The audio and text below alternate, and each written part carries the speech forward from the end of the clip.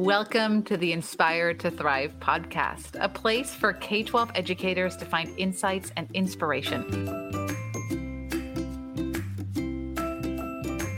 Relationships are at the core of education, but how can you leverage videos, social media, and your authentic self to create stronger connections in your community? More on that on today's episode. The Inspire to Thrive podcast, brought to you by the Small School District Association, the California Collaborative for Educational Excellence, and Thrive Public Schools, supporting educators to create greater impact for children.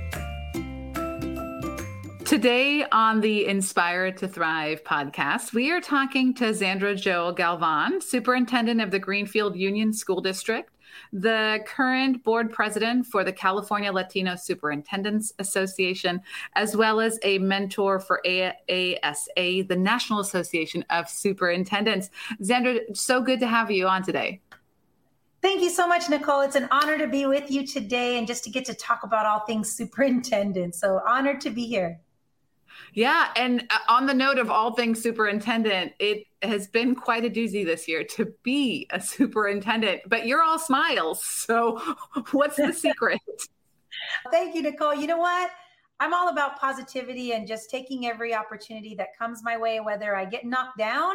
It's like on the journey of getting back up. What's the lesson that I learned in that whole experience? So always been taught by my family that there's going to be times when we get knocked down, but it's the rise and the coming out of that knockdown that makes you a stronger, better person. And I use that in leadership today.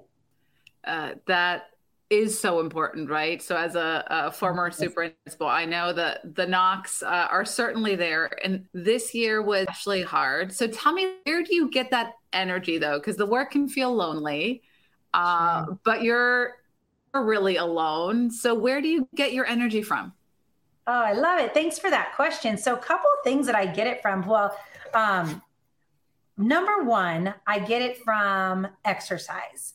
I love the power of endorphins that happen in the morning. And so music makes me happy. Moving naturally makes me happy. And so every morning before I, leave the house and come to work to serve, my day starts with music, dancing in my living room, throwing around a kettlebell, lifting crunches, those kinds of things, just to some really phenomenal music. And that's just a mood changer. My mood absolutely changes first thing in the morning with some exercise.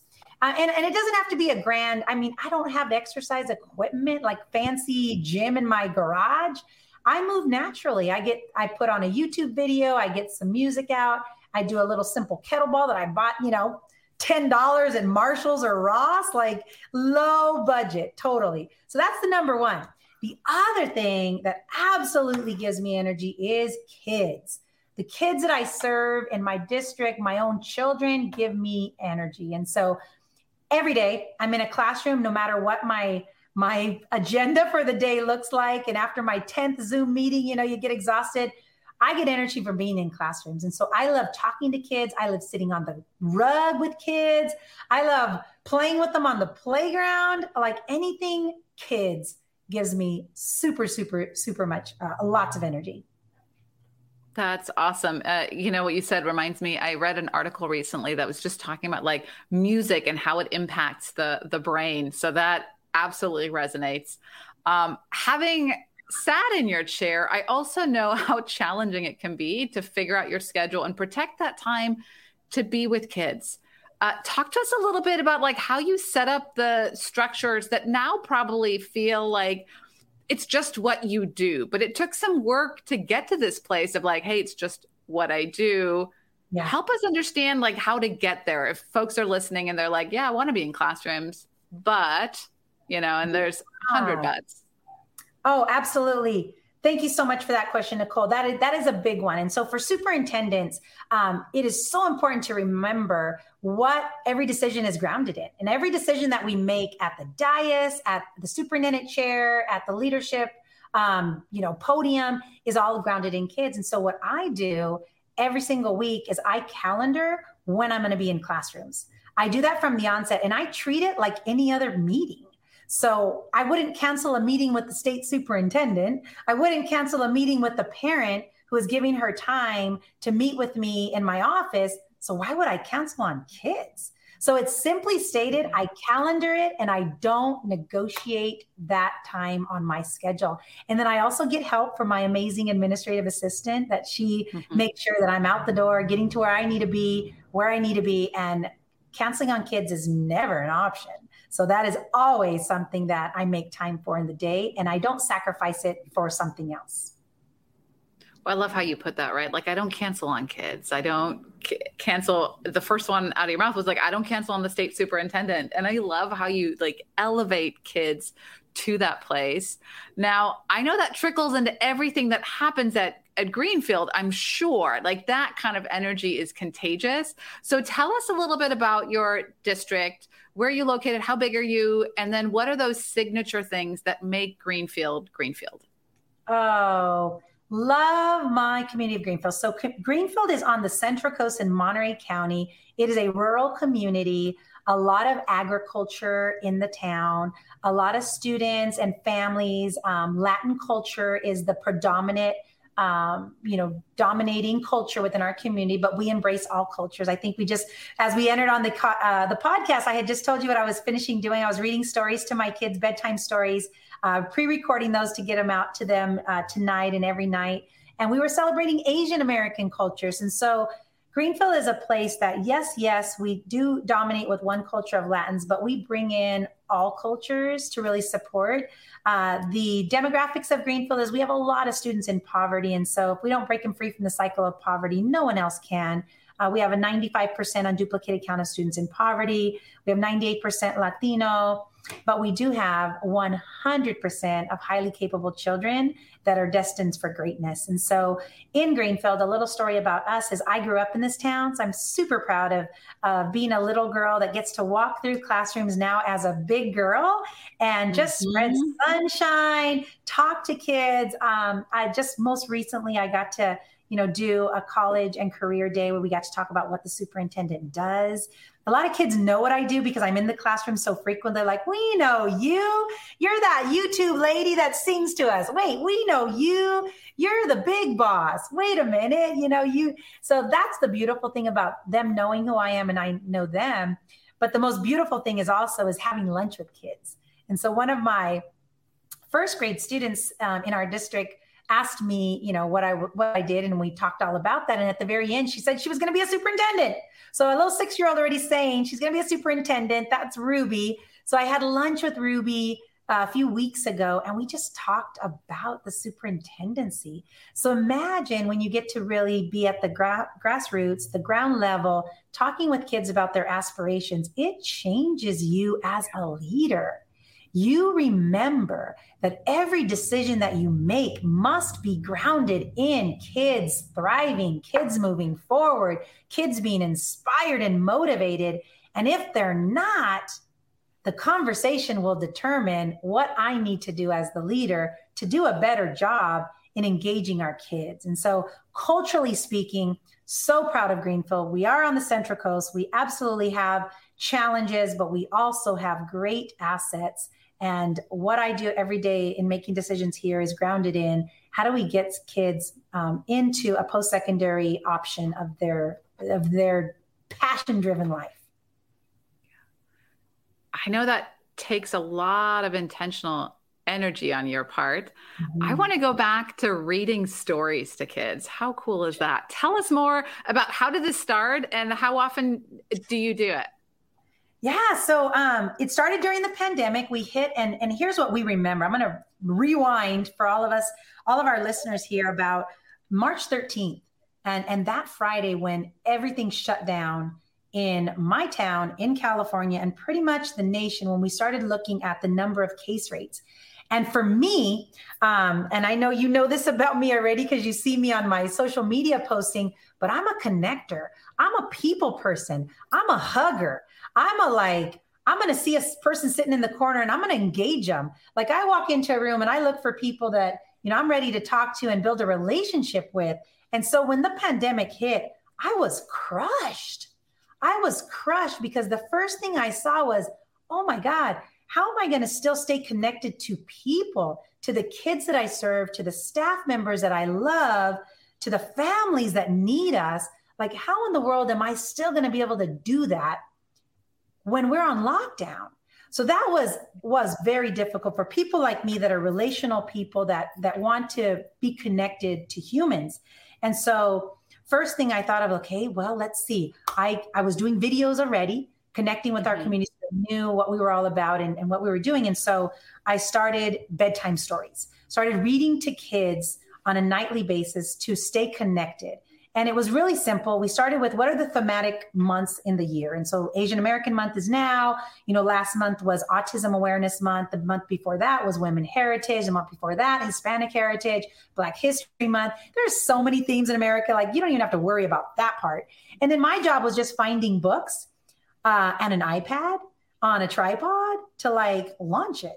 So we started with just super simple every week. I'll start we'll pick a day. So right now it's Wednesday. And so every Wednesday I read 5 books, and then next Wednesday I read 5 more books. So it's really only an hour out of my day. We pre-record for the whole week, and then we launch them and we put them on our YouTube channel. We send them out on our Parent Square application where every parent gets it. We push it out to our teachers. If the teachers want to, show the story to kids in our classes, they do. So it was a very simple, grounded in human connection. And I'll tell you, I haven't stopped since. And we're going on, the 2-year anniversary was in March. So I've been reading over 2 years worth of content on our YouTube channel, and all grounded in kids and wanting to stay connected. Well, as a former English teacher, I love the literacy connection. I love the storytelling, but I also love the kind of both tangible leadership and symbolic leadership of I'm a reader. I want to connect with you on a personal level, which is so inspirational. And like you said, it takes an hour. It's an easy connection hack, right? How do you hack staying connected to folks when there's so much to do?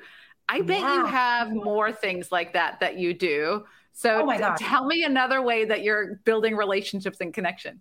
Yeah. Oh, absolutely. Before I do, though, I want to tell you 2 things about the story time that I just want to make sure I mention to our listeners is that, number one, they see you as a superintendent as a real person. And I will tell you, there are numerous times when I cry on film and I don't delete it, I leave it. And I'm going to tell you 2 instances why I cried.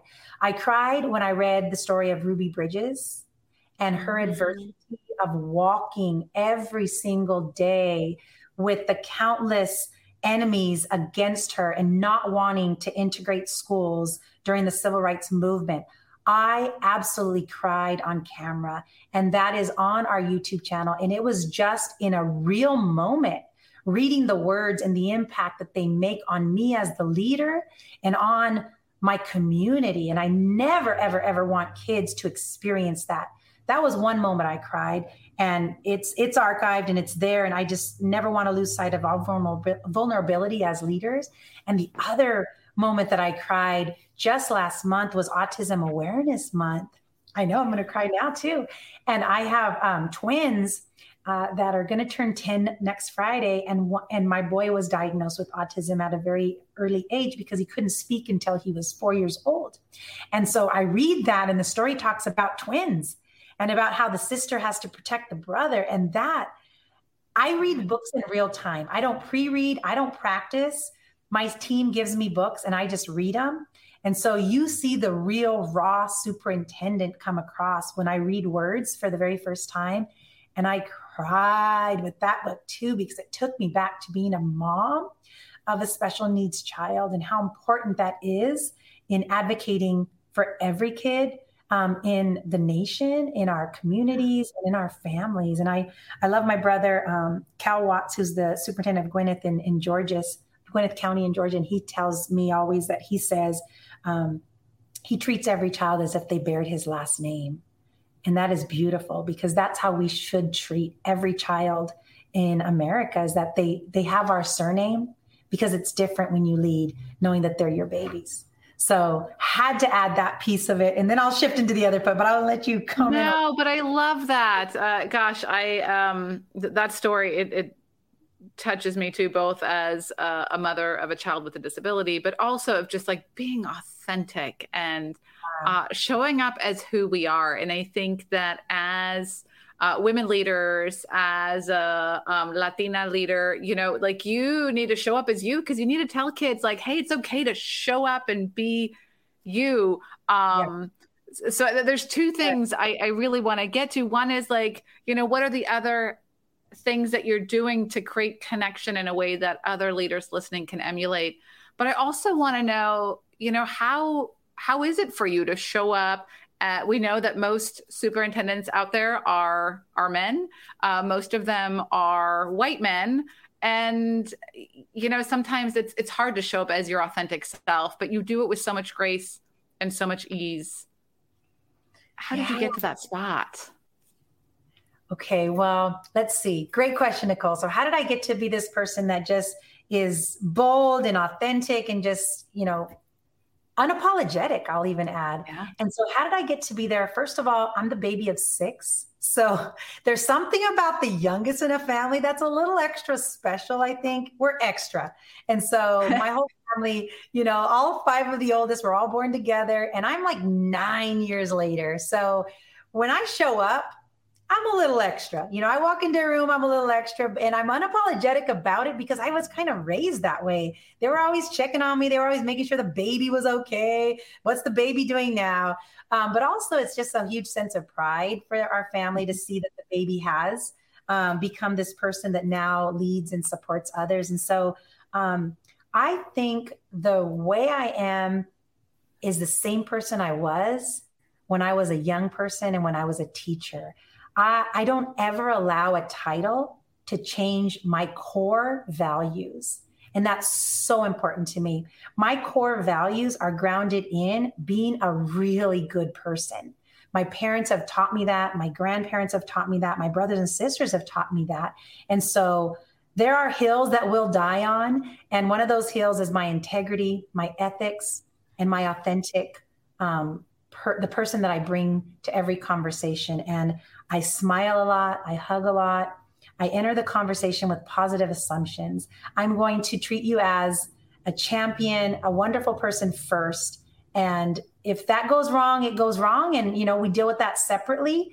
But authenticity and being true to who we are, I don't ever let a title. When I was a classroom teacher, when I was an academic coach, when I was an athletic coach, when I was a church leader, and now the superintendent, nothing has really changed except for the title that's bestowed upon me. And I will tell you, there's a difference between power and authority, real big difference. Authority is bestowed upon us by nature of the title that we're given. I'm a superintendent. I know I have the authority to do a lot of different things, but I never, ever abuse that authority because I know that one single conversation can hurt or harm or inspire another person. And then power. Power is given to us by the respect that we earn from those that we serve. Mm-hmm. And I am very happy to have much more power than authority for those that I serve. I love that. So what tips, kind of as we finish out our conversation, what are some of the tips you have for some of the leaders listening who may sit in the superintendent seat? They might be principals, maybe they're classroom teachers or community leaders, but what are the sort of nuggets of wisdom through your work, both as an existing mentor of new superintendents, but also just as an educational leader that you can leave us with? Love it. Thanks, Nicole, so much. This has been so amazing to be able to talk with you. So what would I leave other superintendents, aspiring superintendents with? I would say, be you to your true core and know what caused you to enter this business, right? We are in the business of changing lives. We're in the business of serving kids. And so what made you make that decision years and years ago? And for me, it was really simple. I wanted to impact. I wanted to inspire and I wanted to motivate others. And so for me, I get to do that when I talk to kids. I get to do that when I teach teachers. And I'm still a trainer in my district, and I train on different content because I want to be as close to teachers as possible.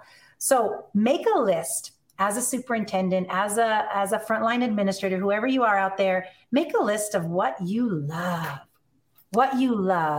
and make sure that what you get to do every day, or at least every week, is on that list, because that will keep you inspired. One thing I will give you an example you heard here today was reading stories to kids, talking to families. I'll give you one more thing that I love to do that started during the pandemic, is 60 seconds in GUSD. Wherever your town is, wherever you serve, 60 seconds. It's a short clip, a video, same thing. We go behind the scenes in the different aspects of our district. And why did we do that? Because number one, I wanted to lift people up. Number two, I wanted to give the community a backstage pass into what was happening in our schools because they weren't able to come on our campuses. And so 60 seconds in GUSD is a 60-second video where I started off and say, welcome to Greenfield Union School District. This is 60 seconds in GUSD. And today we are going to feature our nutrition program. This whole week, our cooks are creating dishes that you are going to love. And here are some samples. Chef, tell us what's on the menu for this week. And then they go on camera, 50 seconds or less. They tell what's on the menu, tell them why they're so proud of it. And then boom, the end is, this has been 60 seconds in GUSD. Thank you so much for joining us, and we'll see you next time. Super simple 60 seconds, gives you a clips, but two things happen. As I mentioned, you lift people up with great pride, and you show the community, the public, what your district's all about. Because if you don't do that, someone else will fill in the blanks, and it might not be the best story that you want being told about your district. So be the narrator of the wonderful things that you do with a video or with a picture, and post the heck out of it on social media, because people need to know what you're doing. And I know that everyone on this call that's listening to this today is doing phenomenal work. But sometimes people just need to be told what that phenomenalism is. So true. And I am certain that people can get great inspiration from following your work. So where can they find you? What's the social media platform where if they just need like another dose of Zandra Joel Galvon, where can they go? Sure. So I'm on the big four. So the first one is Twitter. My handle is @CJ Galvon on Twitter. Totally, you can go there and follow me, and you'll see all of the things that I'm about. Number two is LinkedIn. So you can find me on LinkedIn. Same thing I post on Twitter, I'll post over on LinkedIn, Zandra Joel Galvon. And then, of course, both Twitter and LinkedIn is more professional. I don't do a lot of personal stuff on there. And then the last two, of course, is Facebook and Instagram, because I meet people where they are. And so whatever their choice of social media, I will make sure that I can meet them there. And so on Facebook, it's my name, Zandra Joel Galvon, my district website, Greenfield USD.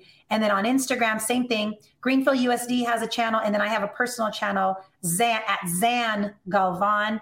And then on the Facebook and the Instagram, you'll get a glimpse into my family if we're friends on there too. So awesome. Well, I hope folks will kind of find you, and whether it's getting inspired to do Zumba with you in the mornings, or whether it's getting inspiration for doing their own 60 seconds into their district, or even reading stories to students. There is so much love and goodness that comes from you all the time that I'm just immensely grateful that you spent some time with us. So thank you so much for talking to us. Thank you so much, Nicole. It's been an honor and a privilege, and I just wish you all great things. Thank you. Thank you for listening, and thanks to everyone out there choosing to work in education. The Inspired to Thrive podcast spotlights the great things possible in education and is produced by Thrive Public Schools in partnership with Copernicus Solutions. If you have ideas to share or need support to reimagine education, visit us at www.thriveps.org.